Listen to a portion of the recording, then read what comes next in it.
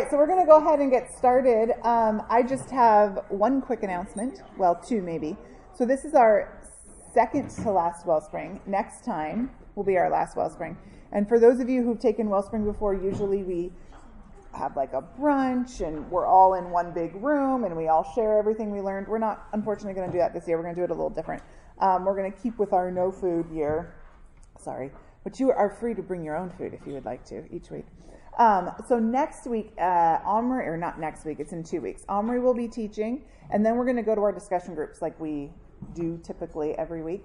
But I would encourage you over the next several weeks to just take some time to go through your notebook from this year, to look at all the lessons that we've had, kind of review them a little bit for yourself, and be prepared to share in your discussion group something you've learned this year, something that impacted you, maybe it was new, or something that you've seen yourself growing in or been challenged by, something like that to share with your group. So that's how we're going to go ahead and do it next week. And then hopefully next year, if you take Wellspring again, we'll go back to the normal way of doing things. So this morning, Cameron is teaching. Julie Porter is going to come and share our discipline. Let's pray. That's always a good place to start. Dear Heavenly Father, we just thank you so much for this day that you've given to us, and we just thank you for your goodness and kindness to us. I just pray that this time this morning would be an encouragement and blessing to the ladies here, and for those who couldn't be here this morning, I just pray that you would be with them as they go about their week, and whatever you have for them to do, that they would be careful to guard their hearts above all else, Lord. In Jesus' name I pray. Amen.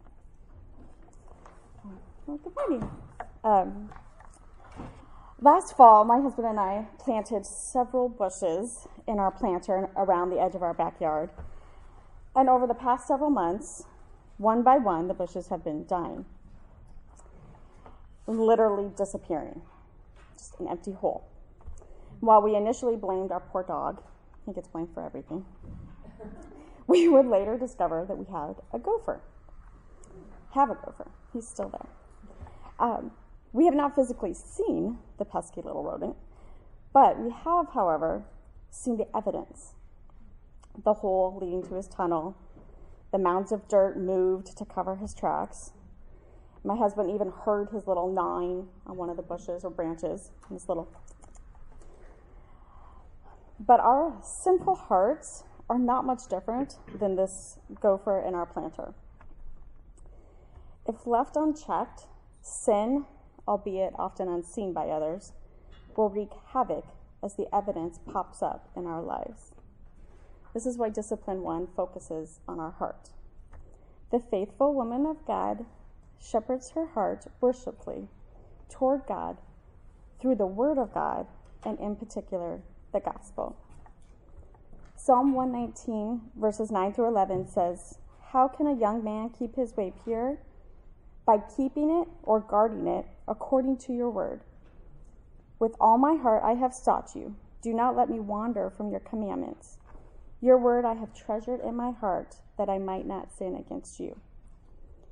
In our mixed condition, our hearts are prone to wander away from God's truth. We need to soak our hearts daily in God's word.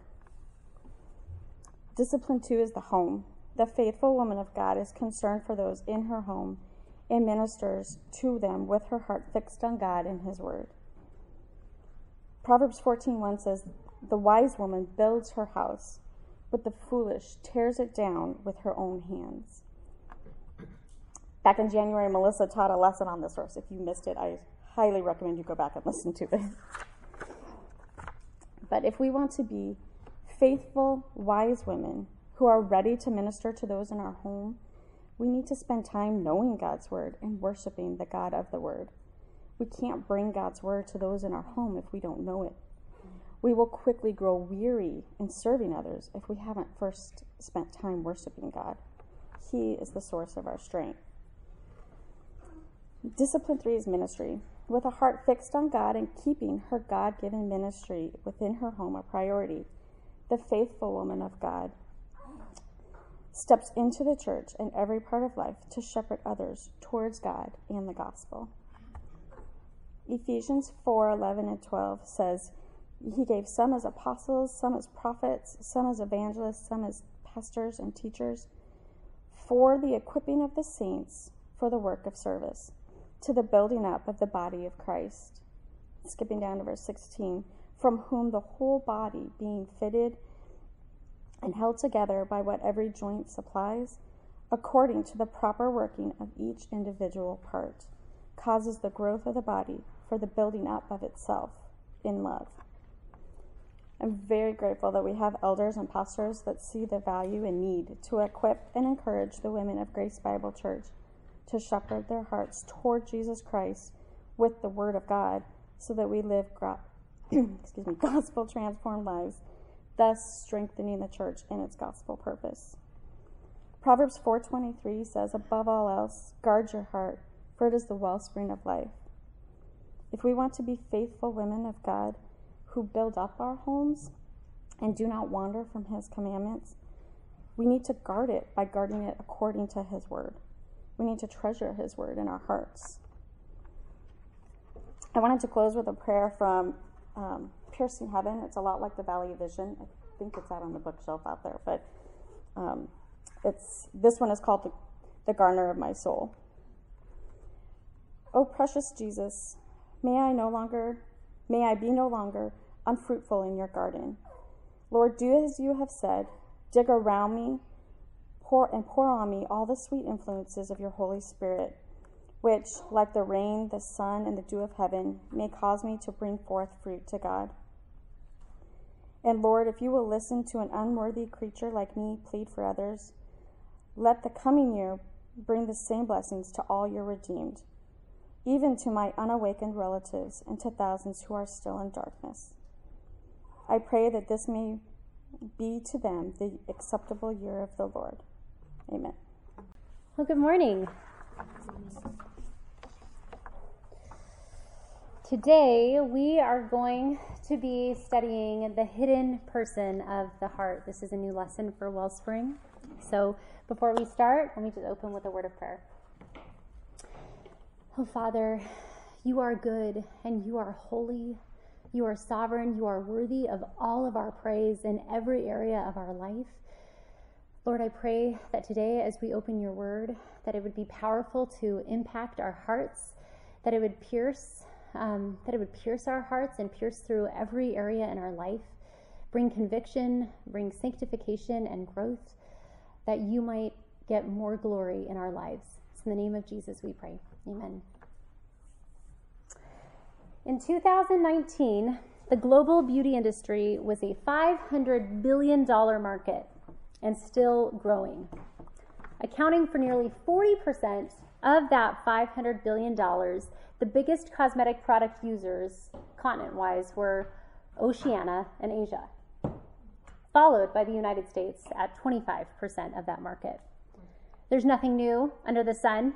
Women beautifying themselves outwardly has been going on since ancient Egypt, when women would line their eyes with kohl, both for cosmetic purposes and also to keep away the flies, which I think would work well in a commercial now. Buy this eyeliner, keeps away the flies. I see some lions on National Geographic that could really use some kohl. The Aztecs would use dried cochineal beetles crushed to dye their lips red. During the Elizabethan era in England, coal tar was used as mascara, eyebrow pencil, and eyeliner. I said coal tar. It was flammable, it smelled terrible, and it caused blindness. The world has always had an idea of what a beautiful woman looks like. But as believers, we want to know, what does a godly woman look like biblically?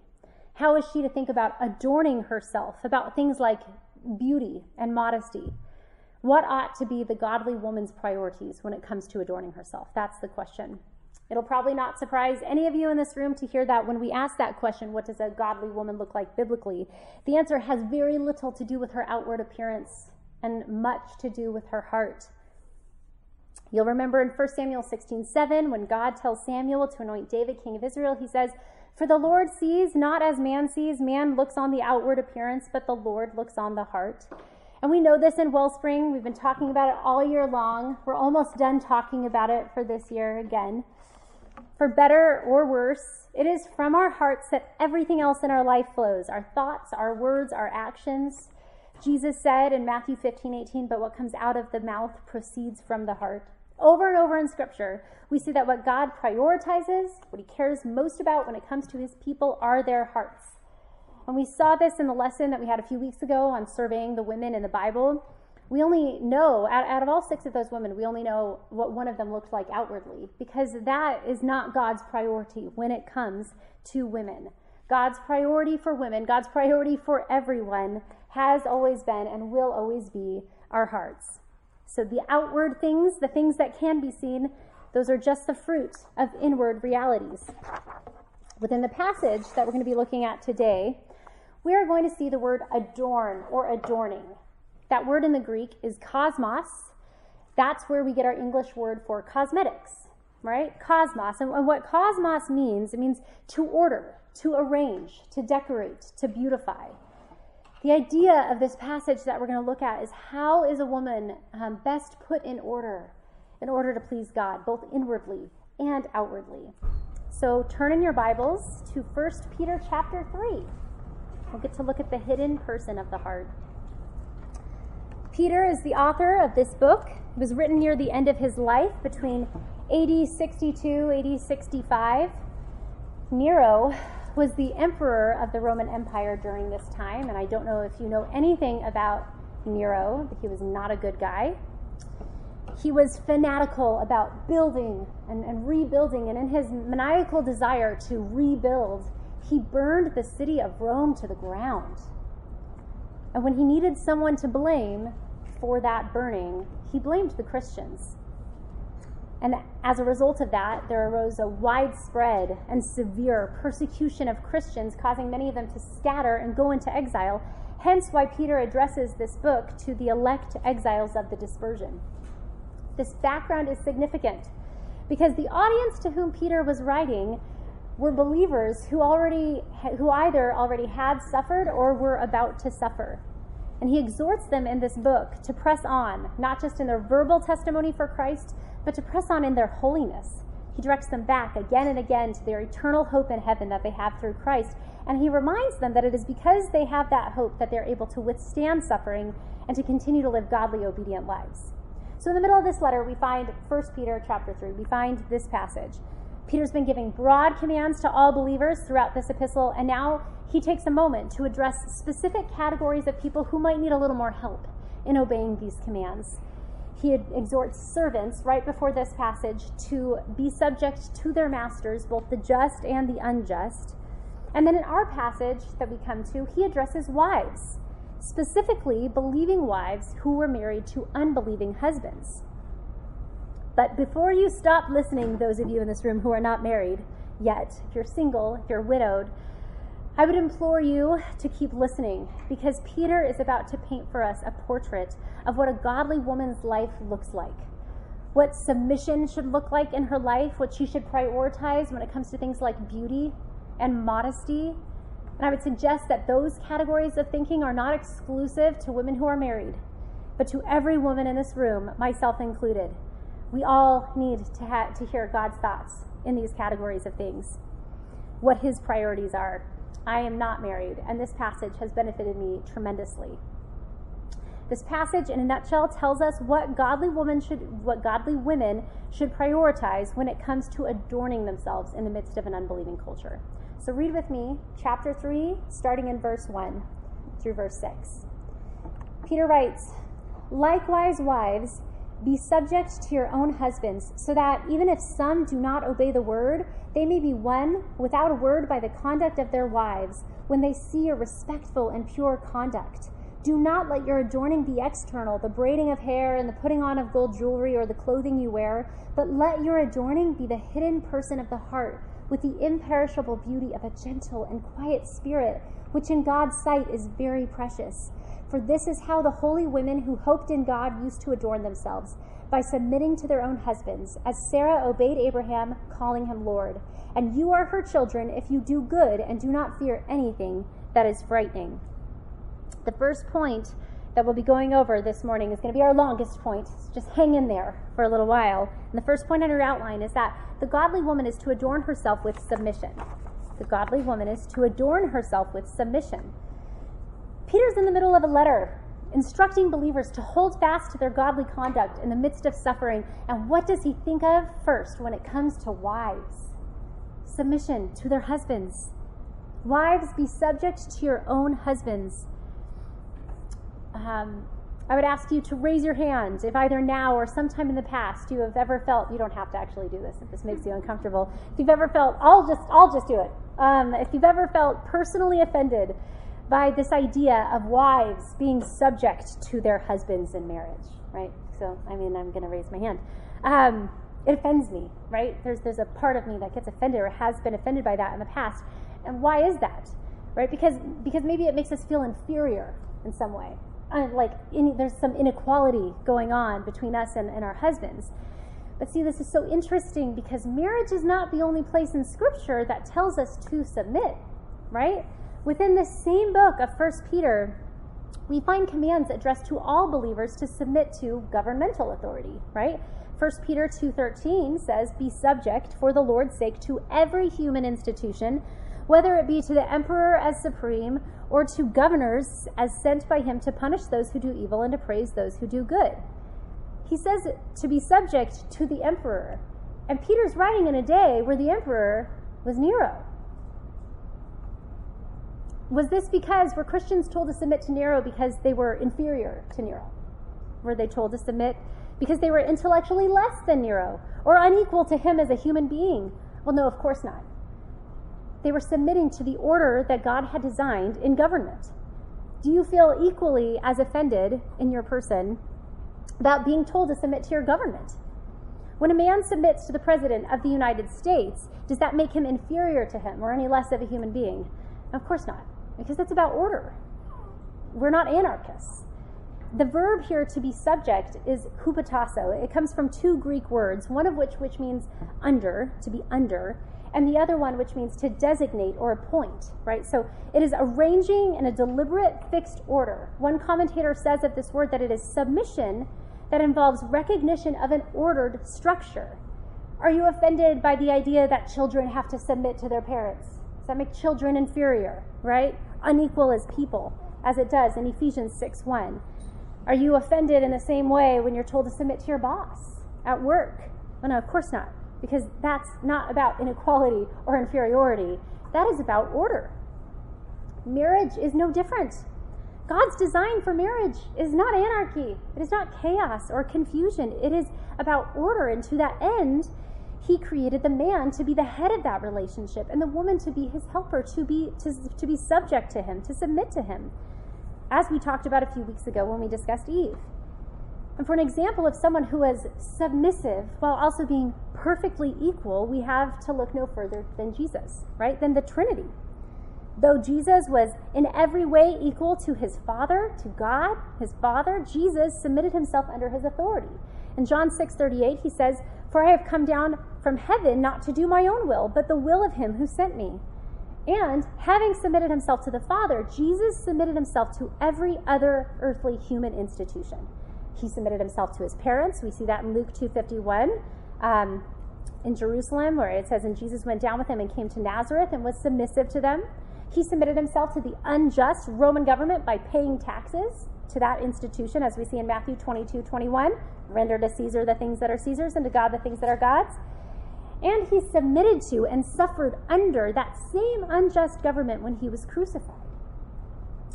We see this in 1 Peter 2:22, where it says that he committed no sin, neither was deceit found in his mouth. When he was reviled, he did not revile in return. When he suffered, he did not threaten, but continued entrusting himself to him who judges justly. Submitting to earthly authority did not make Jesus inferior to those people. Quite the opposite. It pleased his Father that Jesus should obey the law perfectly, and submitting to earthly authority was a part of that. He wanted to please his Father. A wife being subject to her husband does not imply inferiority or inequality to him any more than her being subject to her boss or her government. Submission in marriage is not about that. It is about order. In fact, the verse that follows our passage in 1 Peter 3:7 instructs husbands to honor their wives since they are joint heirs, co-heirs of the grace of life with them. There is equality in marriage.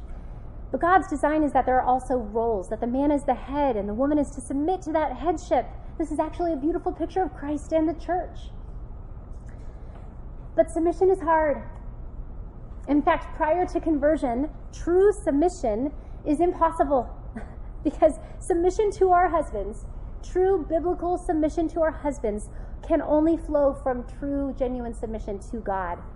And prior to being saved, our hearts cannot submit to God. That's what Romans 8:7 says. It says, the mind that is set on the flesh is hostile to God, for it does not submit to God's law. Indeed, it cannot. But something miraculous happens when God saves someone. Hearts of stone become hearts of flesh. They can not only submit to God, but they love to submit to God. Jesus said in John 14:15, if you love me, you will obey my commandments. 1 John 5:2-3 tells us that his commandments are not burdensome. Peter is writing to believers who have submitted their lives to God first and most. And submitting to God, they submit to every other God-appointed authority in their life. Not because it's righteous or just or they deserve it, but because that is God's good design and they want to please their Father. By submitting to that authority, they're submitting to Him. And when we talk about biblical submission, we're not talking about gritted teeth, reluctant, outward submission. We are talking about willing, loving, genuine, joyful submission that comes from hearts that have been radically changed by the gospel. And, unlike Nero, whom Christians had neither elected into office nor desired to have rule over them, submission within marriage is voluntary because we get to choose who it is that we submit to. We get to choose who we marry. But now we have to ask, is this submission to your husband, or if you're not married, to your parents, or to your teachers, to your boss, to your government, is submission dependent upon their obedience to God's word? Is it dependent upon their morally righteous behavior and rules? Is your obedience dependent upon theirs? No. In fact, we find the opposite.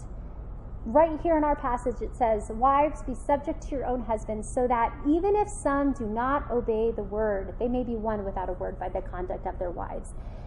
That phrase, do not obey the word, is used throughout this letter to describe unbelievers. 1 Peter 2:8 talks about those who have rejected Jesus as the cornerstone, saying they stumble because they disobey the word as they were destined to do. And this word in the Greek for do not obey, it's apitheo. It has the idea, there's an idea of obstinance built into this word. There's a connotation of refusal to be persuaded, to disbelieve willfully or perversely. They do not obey.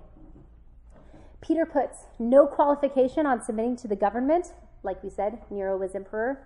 He adds no caveats when he is instructing servants to be subject to their masters, saying in 2:18 that they are to be subject with all respect, not only to the good and gentle, but also to the unjust. And he adds no qualification here in wives submitting to their husbands, believing or unbelieving. And this command would have been especially hard back in Peter's day for wives to obey, since back then women actually were seen as inferior, largely, culturally. A wife back then would have been expected, among other things, to adopt her husband's religion without question. So for a woman to be a Christian when her husband was not would have already been socially radical. And to continue to submit herself to an unbelieving man during that time would have been extremely challenging when she was viewed as little more than property. And submission is still hard today, but there are no qualifications on our submission to any of the God-appointed authority in our life. Save one thing, and that would be if our husbands or our government would ask us to engage in conduct which would not honor God, right? If we are asked to worship another God, stop worshiping our God, we are called to disobey. We are called to not submit to that because we submit first and most to God and then to our husbands and the authority in our lives out of the overflow of our submission to God. But besides that, there is no qualification on our submission to any of the God-appointed authority in our life, and we have to ask why. Why obey ungodly government? Why submit to unjust husbands or to an unbelieving man? Listen to what Peter says a few verses earlier in 2:12. He says, addressing all believers, he says, keep your conduct among the Gentiles honorable. And why is that? So that when they speak against you as evildoers, they may see your good deeds and glorify God on the day of visitation. The day of visitation is talking about salvation, either when the Holy Spirit visits someone to renew their heart, or on the last day of judgment when they glorify God in salvation. This is talking about salvation. What this verse is saying is that the godly conduct of believers in the face of slander, in the face of mistreatment, leads those same unbelievers to salvation. And this echoes Matthew 5:16, where Jesus says, let your light shine before others so that they may see your good works and give glory to your Father who is in heaven. You know what does not lead unbelievers to salvation? Ungodly, rebellious, defiant, immoral conduct, because that looks just like them. But believer, your godly, submissive, humble, righteous conduct is evangelism. And this is exactly the reason that we find here in our text. Wives, be subject to your own husbands, so that even if some do not obey the word, they may be won without a word by the conduct of their wives. That they might be won. This is just one word in the Greek. It's the same word used in the Matthew 18 passage on church discipline. If your brother sins against you, go and tell him his fault, and if he listens to you, you have gained your brother. It means to win over, to gain, to avoid loss. Ladies, if your husband is an unbeliever, it is not just your words. Your godly conduct is evangelism. By continuing to embrace your biblical design of submission, even in the face of slander or mistreatment or neglect, this is a testimony that there is something greater in your life that you are submitted to than him. One commentator says, wives do not submit in order to satisfy a husband's vanity or to promote his reputation. Neither do they submit to show how godly they are, nor to avoid conflict, nor to impress the neighbors, nor to manipulate their husbands. She submits because of her relationship with and her trust in God. Jesus is our preeminent example of this kind of submission. After he exhorts servants to be subject to their masters, both just and unjust, Peter writes in 2:21, as we said earlier, for to this you were called, because Christ also suffered for you, leaving you an example, so that you might follow in his steps. He committed no sin, neither was deceit found in his mouth. He continued entrusting himself to him who judges justly. And 1 Peter 3:18 similarly says, for Christ also suffered once for sins, the righteous for the unrighteous, that he might bring us to God. How did God choose to save sinners? What was his evangelism to us? It came through a sinless, suffering, submissive Savior. That was the means by which God brought us to himself. That was his evangelism to lost and dying sinners, and that is still the means that he uses today. God is pleased to use suffering, submissive servants to demonstrate his kindness to a world that has no category for that in order to bring them to himself. It is God's kindness that leads us to repentance. Are you marked by this kind of submission? Would your husband or your parents, your pastors, describe you as one who submits to the authority in your life because you are first and most submitted to God? Do you grumble against that authority, slander that authority, or try to go around that authority? Note the manner here in which this woman strives to win her husband. It says, for wives to be subject to your own husbands, so that even if some do not obey the word, they may be won without a word by the conduct of their wives. Isn't that interesting? This does not mean that we don't open our mouths. This does not mean that we become mute. A wife back then would have had to open her mouth to tell her husband that she was a Christian, that this is why she was behaving as she was. But there is a temptation to think that if we just keep talking to our unbelieving husbands, if we just say it this way to our unbelieving family members and friends, then they'll believe. You know, we stay up at night in our beds just replaying conversations and just thinking, if I had only said it this way, they would have been saved. And somewhere along the way, that talking, it becomes nagging, becomes badgering, taping verses to his coffee mug or beer bottle, or leaving tracts on the seat of his car. The point here is that our submission to authority, our godly conduct, has an impact on those watching our lives that actually speaks louder than our words. In his introduction to this epistle, John MacArthur says, Peter wished to impress on his readers that by living an obedient, victorious life under duress, a Christian can actually evangelize his hostile world. And the opposite of that is also true, right? If our actions do not align with the words our mouth professes, we can bring shame or dishonor or disgrace on the gospel. MacArthur continues about Satan's effort to discredit the church. He says, one way these spirits work is by finding Christians whose lives are not consistent with the Word of God and then parading them before unbelievers to show what a sham the church is. Christians, however, must stand against the enemy and silence the critics by the power of holy lives. Women, our submission and our godly conduct is evangelism.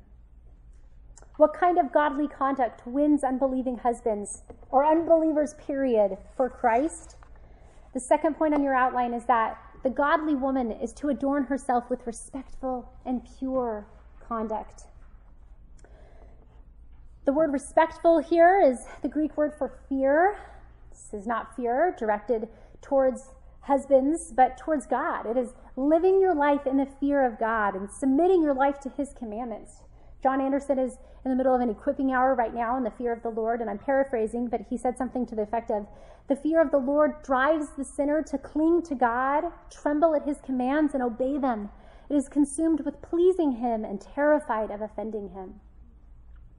When your unbelieving husband or your unbelieving family members, friends, co-workers, when they see you fearing the Lord in your daily life, this impacts them for Christ. The word pure is sometimes translated holy. It means to be without defilement or stain. And that's fleeing the passions and the lusts of our flesh and of this world.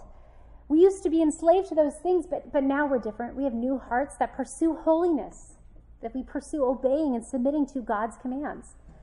In 1 Peter 1:14, Peter writes, do not be conformed to the passions of your former ignorance, but as he who called you is holy, you also must be holy in all your conduct, since it is written, you shall be holy, for I am holy.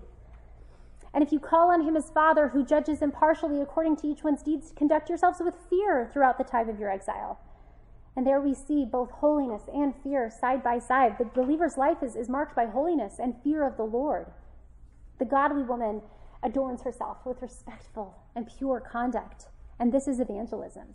Are you known by the unbelievers in your life, by the believers in your life? Are you known as someone who is living your life in the fear of God and submitting to his commandments? Are you known by your spouse or your parents, by your friends, as one who is pursuing holiness?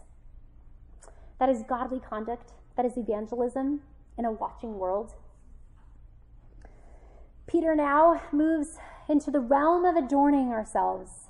What should be the godly woman's priorities when it comes to how she thinks about things like beauty and modesty? And this is not unconnected from what he was just saying. Submission is an adornment for the godly woman, but he becomes a little bit more specific here, and he begins with what godly women are not to prioritize when it comes to how they adorn themselves externally. Read with me 1 Peter 3:3. He says, do not let your adorning be external, the braiding of hair and the putting on of gold jewelry or the clothing you wear. In Peter's day, the braiding of hair was not like it is today. It was a much more elaborate process. As ancient Roman portraits depict, braiding your hair in this way would require hours and hours and multiple helpers. One ancient writer describes it this way: so important is the business of beautification, so numerous are the tears and stories piled one upon another on her head. Braiding one's hair in this way was noticeable, to say the least. This hairstyle was specifically designed to attract attention, and sometimes gold or pearls would actually be woven into these elaborate braids on her head, which would attract even more attention. So the next blank on your outline is that the godly woman does not prioritize noise, and I put it in quotes, noise, when it comes to adorning herself. The godly woman does not prioritize noise when it comes to adorning herself. What do I mean by noise? What I mean is adorning yourself in such a way, be it your hair, your face, your clothes, that creates noise that is designed to attract attention to yourself, not literal noise, but dressing in such a way that it attracts attention to yourself. We could say that it was loud or flashy might be another word for it. Of course, women drawing attention to themselves through their dress or their hair is nothing new. It was common in Peter's day, hence this epistle, the command here. It was common all the way back in Isaiah's day. And part of where I got noise from here it comes from a passage in Isaiah. In the midst of, if you want to turn back there really fast, it's Isaiah chapter 3. It's in the midst of God proclaiming his judgment on Judah and Jerusalem through Isaiah. And in Isaiah chapter 3, beginning in verse 16, he indicts the women of Judah. And this is what he says. And I'm going to skip part of this in the middle a little bit. It says, "The Lord said, because the daughters of Zion are haughty and walk with outstretched necks, glancing wantonly with their eyes, mincing along as they go, tinkling with their feet. Therefore, the Lord will take away the finery of the anklets, the headbands and the crescents, the pendants, the bracelets and the scarves, the headdresses, the armlets, the sashes, the signet rings and nose rings." And down it says, "Instead of perfume, there will be rottenness, and instead of a belt, a rope, and instead of well-set hair, baldness, and instead of a rich robe, a skirt of sackcloth, and branding instead of beauty." You can flip back. Do you hear the noise and how these women adorn themselves? Mincing and tinkling. There was literal noise. And listen, now there's nothing wrong with jingly jewelry, right? There's actually nothing wrong with any of these items of adornment themselves. The problem is exactly where the Lord begins in his indictment. The first thing that he says in this passage is because the daughters of Zion are haughty. Right? The problem is the motive behind why they are adorning themselves this way. It is their heart. They want to be seen. They want to be admired. This is pride. This is vanity on display. Is it any different in our culture today? Dressing in such a way or adorning ourselves to make a little bit of noise and draw attention to ourselves. I mean, the list is endless with the way that we can do this, is it not? We can spend hours having our hair done, or our nails done, or our eyebrows or eyelashes extended or removed. Products and procedures for every beauty, woe, and worry abound. Skincare, makeup, laser hair removal, injections. We live in the day where if there is something you cannot adorn enough, you can have it surgically altered, right? South Korea has the highest rate of plastic surgery in the world, with 1 out of every 3 women ages 19 through 23 having had it done. The most popular cosmetic surgery is double eyelid surgery. It's called blepharoplasty, wherein a more prominent eyelid is created in the Asian eye, creating bigger, more Western-looking eyes. We can make noise in all sorts of ways. We can do that just through our clothes, through designer labels or expensive sneakers or designer handbags. And before I condemn every single person in this room, right, myself included, it's a little bit difficult when you're the one speaking on this and then you're getting dressed in the morning. Whatever, you know what? It comes down to your hearts. Okay, ladies? Before I condemn everyone in this room, I'm going to say this again. None of these things are bad in and of themselves. Getting your hair done, getting your nails done, whatever. Makeup is not bad. In fact, there is a side to the spectrum where we do not care enough about our appearance, as we're going to see in just a minute. But by and large, what we as women living in this culture struggle with more is being too preoccupied with how we look, spending too much time, too much money, too much thought on it. Culturally, this noise for us might look different from Peter's day to Isaiah's day and to our day, but the heart hasn't changed. It's still the same. It's still vanity. It's still pride. The motive is still to draw attention to ourselves so that we can be seen and admired. Listen, godly women are not interested in drawing the eyes of others to themselves. We are not interested in a lost and dying world seeing us, admiring us, because we know that what a lost and dying world desperately needs to see is God. It's to see God, to admire him. They do not need to hear more of our noise. They need to hear more of his. What if the noise and how we dress or adorn ourselves is so loud that people can't actually hear the words that we're saying? Are there areas in your life or an excessive amount of time or money is being spent on adorning yourself outwardly. When you are getting dressed in the morning, is your chief goal for others to see you, to make much of you? Or is it to see God, to make much of Him? Because the heart level question that we all need to be asking ourselves is, am I dressing for God's glory or for my own? The godly woman does not prioritize noise when it comes to adorning herself. Well, so then how is the godly woman to think about these things? How is she to think about her external adornment? What is she to prioritize? I want you to flip over to 1 Timothy chapter 2 for a minute. We're going to look at a very similar passage. In 1 Timothy chapter 2, verse 9, Paul is writing to Timothy, and he's giving instructions for how the church is to be ordered. He's giving instructions to specific groups of people, and he instructs the women in verse 9. And he says, I desire likewise that women should adorn themselves in respectable apparel, with modesty and self-control, not with braided hair and gold or pearls or costly attire, but with what is proper for women who profess godliness, with good works. And here are the next few blanks on your outline. The godly woman prioritizes respectable apparel. Apparel only has one L, for those of you who are wondering. I care about things like that. I spelled it wrong forever. 2 P's, 1 L, apparel. She prioritizes modesty and self-control in her outward adorning. This text in 1 Timothy is so helpful because the 1 Peter 3 passage gives us the prohibition, the negative, right? To not let our preoccupation or our priority be on our external appearance. But here in 1 Timothy, we see the positive side of that command, how we are to think about our external adorning. And the first priority here that the godly woman should have when it comes to adorning herself externally is to have respectable apparel. The word for respectable here, it means orderly, virtuous, well-arranged. And as I mentioned earlier, there's a side to the spectrum where we do not care enough about our appearance. Godly women are to be respectable. They are not to be slovenly or carelessly dressed. In this culture, being respectable means that we shower, we brush our hair, we wear well-ordered clothes. The godly woman also prioritizes modesty.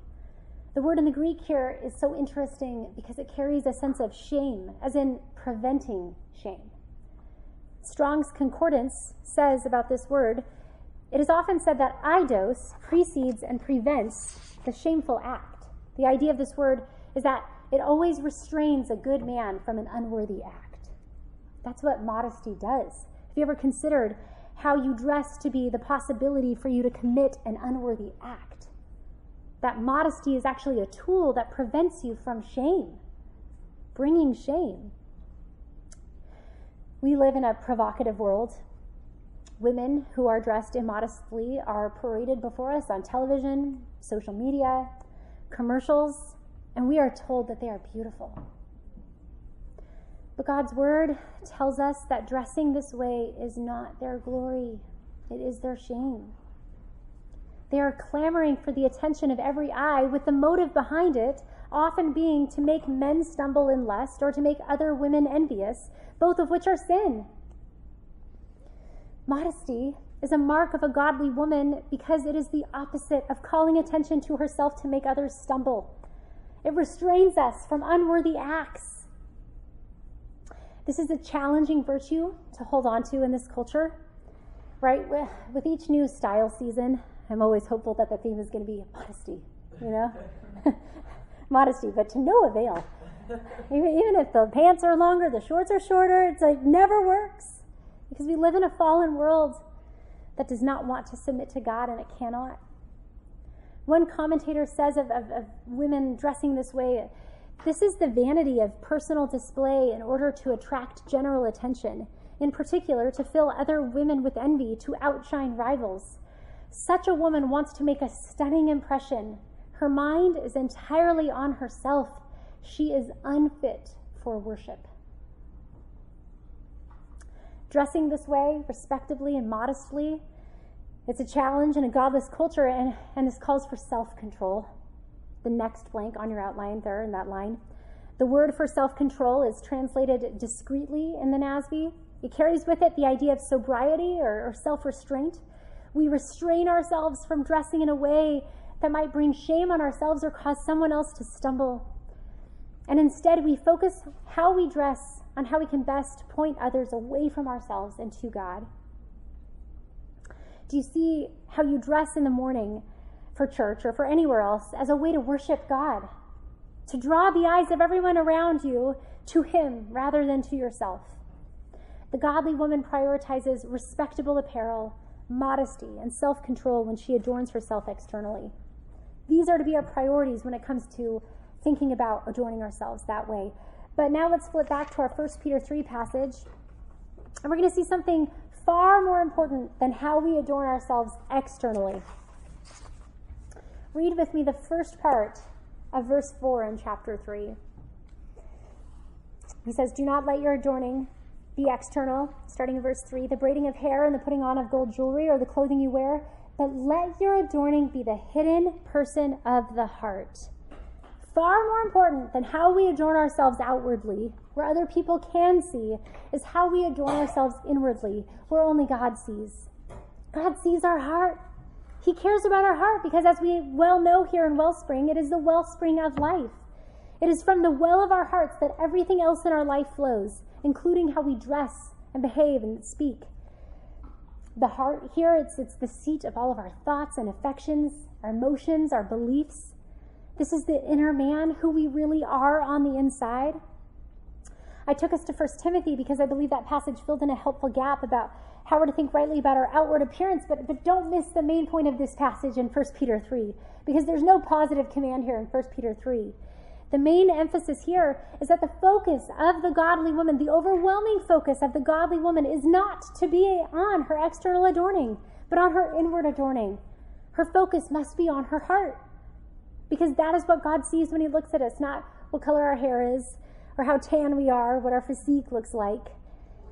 As believers, we have a different preoccupation than the world. We have a different priority, and it is not on adorning our faces or our bodies, but it's on our hearts. What is the godly woman to adorn her heart with? Let's finish the rest of the verse. It says, "Let your adorning be the hidden person of the heart with the imperishable beauty of a gentle and quiet spirit, which in God's sight is very precious." The next point on your outline was that the godly woman prioritizes adorning the hidden person of the heart. Was the last one. And the next one is that the godly woman prioritizes adorning her heart with a gentle and quiet spirit. With a gentle and quiet spirit. Why are we, as believers, not to be preoccupied with external things? Why are those not to be our priority when it comes to adorning ourselves? Because they are perishing. Do you see that here? We're to let our adorning be the hidden person of the heart with the imperishable beauty of a gentle and quiet spirit. Ladies, I'm not sure if you've noticed, but our outer self is wasting away, or at least mine is. I'm getting older. I can't sleep in the same position all night anymore. Our faces wrinkle. Our clothes wear out. Your favorite pair of shoes breaks. But the fading nature of those outward things, their perishable quality, is helpful because it stands in stark contrast to what does not fade, to what does not wrinkle or wear out or break or tarnish, to what is imperishable. There's a running theme in the book of 1 Peter. There's a contrast all throughout the book between the perishable and the imperishable. Do you know what Peter says in this book is imperishable? In 1 Peter 1:4, he tells us that we have been born again to an inheritance that is imperishable, undefiled, unfading. In 1:18, he reminds us that we were not ransomed with perishable things such as silver or gold, but with the blood of Christ, which is imperishable. In 1:23, he says that we've been born again not with perishable seed, but of imperishable through the living and abiding Word of God. That's imperishable. And do you know what else Peter calls imperishable in this book? The beauty, the quality of a gentle and quiet spirit. That's imperishable. This is what godly women are to adorn themselves with first and most. This is what ought to be their preoccupation and their priority, adorning the hidden person of their hearts with a gentle and quiet spirit. That's imperishable. That word imperishable, it means incorruptible, immortal, impervious to corruption and death. This is what God is concerned with, because he knows that when all else perishes, this will remain. And Paul reminds us of the same thing in 2 Corinthians 4:16, that though our outer self is wasting away, our inner self is being renewed day by day. That inner man is going to last forever, one way or the other. Let's look at these two words for a moment, gentle and quiet spirit. The ESV translates it as gentle, but this word does not necessarily mean gentle as in touch. It actually can be translated humble, considerate, meek, not being overly impressed by a sense of one's own self-importance. That's what it means to be gentle. It's to be meek. This is the same word that Jesus used in Matthew 5:5 when he said, "Blessed are the meek, for they shall inherit the earth." This meekness flows from a right view of ourselves first before God and spills over into how we see ourselves before others. The meek person knows that her actions have only ever earned for her the eternal wrath of God in hell. But God, in his mercy, sent his Son to be judged in her place, and she has now been forgiven. She's like the servant in Matthew 18 who owed 200,000 years worth of debt. If you've ever done the math, it's 200,000 years worth of debt. And then one day had the entire balance forgiven by her master. She never forgets that mercy. So when her fellow servants owe her a debt, when they sin against her, she is quick to forgive because she knows it's nothing like what she owed her master, and she's been forgiven. But being meek like this, being lowly, it's not natural, is it? I mean, I think that we'd all be comfortable standing up in this room and saying that we're all sinners. But have you ever been in small group, confessing sin, right? And really doing a good job of being meek. And then you go home and you have your husband or your parent point out sin in your life, and you are just indignant. What? Like, it's okay if I say I'm a sinner, but how dare you? That reaction is the opposite of meekness. It's the opposite of having a gentle spirit. It is pride. I love what Martin Lloyd-Jones says on his chapter on this, and he's actually on the Beatitudes, that Matthew 5 verse on meekness. He says, "The meek man," this is a longer quote, "the meek man is not proud of himself. He does not in any sense glory in himself. He feels that there is nothing in himself of which he can boast. We spend the whole of our lives watching ourselves. But when a man becomes meek, he has finished with all that. He no longer worries about himself and what other people say. To be truly meek means we no longer protect ourselves because we see there is nothing worth defending. The man who is truly meek never pities himself. He is never sorry for himself. He never talks to himself and says, 'You are having a hard time. How unkind these people are not to understand you.' He never thinks, 'How wonderful I really am. If only other people gave me a chance.' Self-pity. What hours and years we waste in this.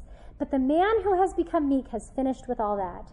To be meek, in other words, means that you have finished with yourself altogether and you come to see that you have no rights or deserts at all. The man who is truly meek is the one who is amazed that God and man can think of him as well as they do and treat him as well as they do." Another commentator says, "A gentle and quiet spirit is one which puts up with the demands of others without causing any itself." It's hard to be meek. And this world does not look upon meekness favorably. This kind of person sounds weak sometimes, the kind of person who's submissive and gentle and quiet and meek. Does that person sound weak to you? Moses, who led the people of Israel out of slavery in Egypt, he parted the Red Sea, was constantly sinned against and slandered. He was the meekest man on earth. That's what Numbers 12:3 says. David was king of Israel, defeated a giant in battle when he was young. He was maligned and hunted by wicked men, and yet he was meek. So in Psalm 40 he writes, "As for me, I am poor and needy, but the Lord takes thought for me." That's what it is to be meek. The word for quiet here means tranquil, quiet, well-ordered. There is a quietness in our spirit when we are fully trusting the Lord. This quietness of spirit, it's not dependent upon our circumstances. Trusting God is not an arms-flailing, fist-shaking, head-banging type of head hanging. We can submit to unjust authority and hold fast our godly conduct because we trust God. We don't need to be vindicated. here on earth, because we know that the Lord has said, vengeance is mine, I will repay, and we leave it to him. Oftentimes, the times where we're trusting God the most is when we're not talking, when we're not complaining or worrying or venting or wondering or making demands, but when we're just quiet. We're not overcome by evil, right? We overcome evil with good. We trust, we're meek, we're quiet. Jesus was both of these things. In Matthew 11:29, he declared himself to be meek. He uses this same word. He says, take my yoke upon you and learn from me, for I am gentle, there's that word, and lowly in heart, and you will find rest for your souls. And he was God. And Jesus was quiet. Isaiah 53 talks about the pinnacle of Jesus' suffering. He was oppressed and he was afflicted, yet he opened not his mouth. Like a lamb that is led to the slaughter, and like a sheep that before its shearers is silent, so he opened not his mouth. In the face of persecution and suffering and malignment, he was quiet. He continued entrusting himself to him who judges justly.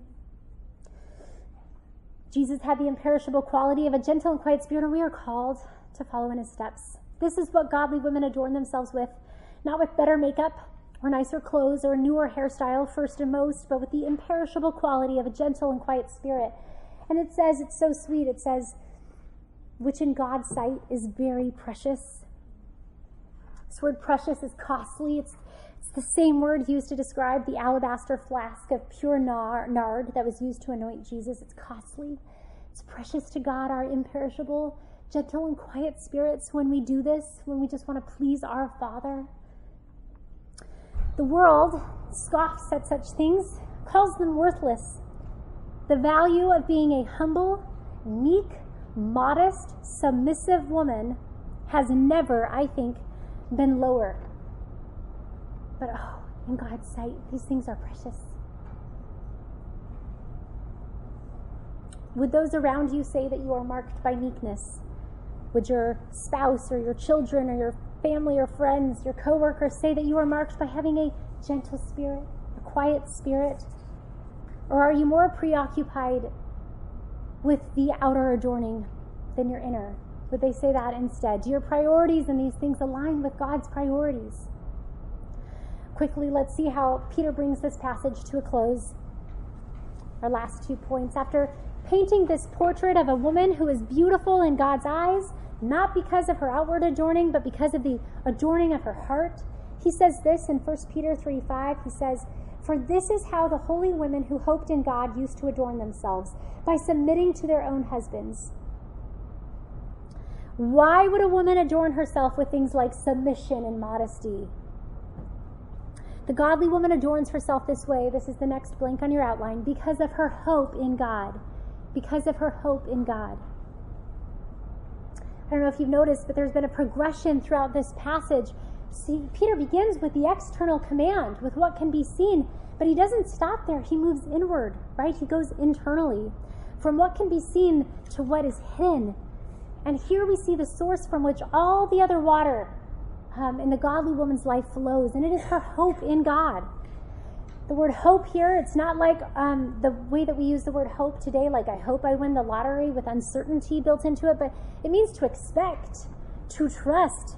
It's more of a confident expectation that something is going to happen. It's more like I hope the sun will rise tomorrow. There is a confidence, underlying hope here. Every woman on this earth hopes or has her confidence in something. It can be in her looks, her social media rankings, her job, her husband, her children, her health, the list goes on. But the godly woman's hope is not in any of these things. It is not in anything on this earth. It is not in whether or not her husband will repent or finally listen to her. It is not in whether her children will be saved. Her hope is not in whether or not she will ever find a husband if she's single, or whether or not she will ever have children. It is somewhere else entirely. It is somewhere where the uncertainties and the failures of this life cannot touch. Flip over to 2 chapters earlier, 1 Peter 1. And I want you to read with me how Peter opens this letter to these suffering, scattered Christians. In their exile, basically the first thing that he says is about their hope. Starting in verse 3, he says, "Blessed be the God and Father of our Lord Jesus Christ. According to his great mercy, he has caused us to be born again to a living hope through the resurrection of Jesus Christ from the dead, to an inheritance that is imperishable, undefiled, and unfading, kept in heaven for you, who by God's power are being guarded through faith for salvation ready to be revealed in the last time. In this you rejoice, though now for a little while, if necessary, you have been grieved by various trials, so that the testing genuineness of your faith, more precious than gold that perishes though it is tested by fire, may be found to result in praise and glory and honor at the revelation of Jesus Christ. Though you have not seen him, you love him. Though you do not now see him, you believe in him, and rejoice with joy that is inexpressible and filled with glory, obtaining the outcome of your faith, the salvation of your souls. The holy woman's hope is not set on the tarnishing trinkets of this world, but on the imperishable treasure of eternity. Her hope is set on God. She has Christ. She loves him, though she hasn't seen him. And she longs to see him, and she knows she will see him. And though she lose all else, if she has him, she knows she still has everything. This hope is living. There is an inheritance that has been purchased for her. It can't be lost through trials or disappointments. It can't be lost by her sin or by anyone else's sin. It can't be lost by sickness, and it can't even be lost by death. This is a promise that runs deeper than anything on this earth, than any of life's disappointments. I've seen the power of this promise in 1 Peter 1. A few years ago, when my husband was very sick, and he was dying from cancer, he was put on hospice in our home, and he was conscious less and less in those last days. And as his wife, I wasn't sure how he was doing. And I wasn't sure if he was sad or angry or scared. But I didn't want to wake him up because he was in so much pain, so you don't want to wake them up so that they'll be in more pain. But you don't know. You don't know if they're doing okay inside. And a friend came to see him, actually caught a red eye home from vacation so that he could say goodbye to him. And he had with him what would prove to be my husband's last conversation on this earth. I wasn't even sure he was going to wake up when I tried to wake him up, but I said, Matt, Kyle's here. And he suddenly got all this energy, and he turned over, and he looked straight at Kyle, and he goes, this is his last conversation on this earth. And he goes, but Kyle, we can still rejoice. We have an inheritance that is imperishable, undefiled, unfading. It's being kept in heaven for us. And then he charged Kyle to preach the gospel since he wasn't going to be here anymore to do it. His body was perishing, but that man's hope was set on God, and he knew that that hope would never perish. The godly woman hopes in God alone. That's why she can submit to her husband, though he be unkind. That's why she is free to not pursue the world's standard of beauty and instead follow God's. So confident is she that what she now holds is imperishable and sure and better. She is able to joyfully loosen her hold on all that is on this earth and hope only in him. She sets her hope on God. And lastly, Peter gives us one helpful example of what hoping in God looks like. Read with me 1 Peter 3:6. He says, for this is how the holy woman who hoped in God used to adorn themselves by submitting to their own husbands, as Sarah obeyed Abraham, calling him Lord. And you are her children if you do good and do not fear anything that is frightening.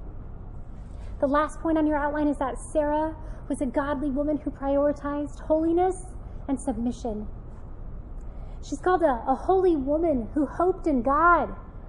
And she prioritized holiness, which in a word would very neatly sum up all of the specific things we've been talking about this morning. This holiness, this hope in God was displayed most clearly by her submission to Abraham, her husband. It says she obeyed Abraham, calling him Lord. And the only reference to this in the Bible is in Genesis 18:12. She actually says it almost in passing. Now that my Lord is old, shall I now have this pleasure, when she's told she's going to have Isaac.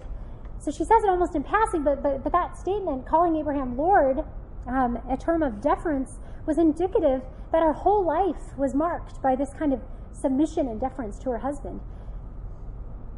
says, if you do good and do not fear anything that is frightening, right, that will be her children. Sarah was marked by doing good and not fearing what is frightening. And as we talked about a few weeks ago, there were many things of which Sarah could have been afraid, but we read none of that. She was a holy woman who hoped in God, and we are her children if we follow her example. The verb for used to adorn themselves here in verse 5, it's in the imperfect sense. It suggests ongoing action. Holy women do not just adorn themselves one morning with a gentle and quiet spirit and they're good, right? They do it over and over and over again. They go to God's word in the morning, every morning, to renew their minds there.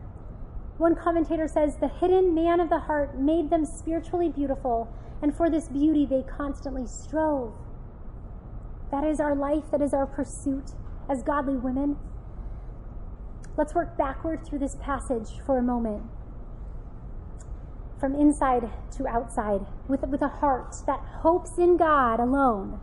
The holy woman is enabled to adorn her heart first with a gentle and quiet spirit, which then expresses itself outwardly through submission to her husband, modest clothing, pure and respectable conduct, and this evangelizes the lost world around her. Do you see all three disciplines at work in this passage? Our heart, it always comes back to our heart, which then very quickly, sometimes more quickly than we wish it would, spreads to our home, and then it flows outward from there. Sarah was a holy woman who hoped in God, and her heart spilled over into her household through her submission to her husband, but then it did also spill over into her ministry, right, into the outward world. This is why we're reading about her today. We're spurred on by her godly conduct. When we wake up in the morning, do we move first to adorn the part of us that no one sees, the hidden person of our heart? Do we run to God's word before our mascara to enrobe ourselves once again in his faithfulness, his sovereignty, his goodness, his promises? Do we remind ourselves that we have a hope in heaven that will never perish? And does this help us to hold loosely everything else that does, including our outward appearance? And then we go and put on our mascara to be respectable. Is our priority adorning our hearts with a meek and quiet spirit that flows out of us into our homes, into our relationship with our husbands, our children, and then outward into a watching world? Are we striving after God's good plan for order in marriage through submission? Are we marked by pure and respectable conduct and dress? I see so much of God's kindness in this passage to help us see what a godly woman looks like in a worldly culture. Someone who seeks not the approval of man, right, but of God. May we adorn ourselves with the things that are precious in his sight, even if they are worthless in the world's. Let's pray. Father, I am so thankful for your word. I'm so thankful that you have not saved us and then left us here to fend for ourselves and try to have discernment in these things. Our hearts are deceitful, Lord. We have a problem that begins in our heart. And yet, Lord, you have renewed our hearts. You have made them spiritually alive. And you have given us the ability to obey, to submit to what your word says. And I just thank you for these things, both specific and general principles by which to follow, to run after, to pursue. I just thank you for that direction, that kindness in our lives. I thank you for promises that never perish, Lord, that are strong enough to hold on to in the face of a world that maligns us, slanders us, mistreats us. God, I pray for every woman in this room. I pray, Lord, that where she feels conviction in these things, that there would be repentance, including my own heart. I pray, Lord, that we would all strive for more holiness of life. There are lost and dying sinners around every single one of us. May we set our eyes on you, and may their eyes be drawn to you as we set our eyes on you. It's in the name of Jesus we pray. Amen.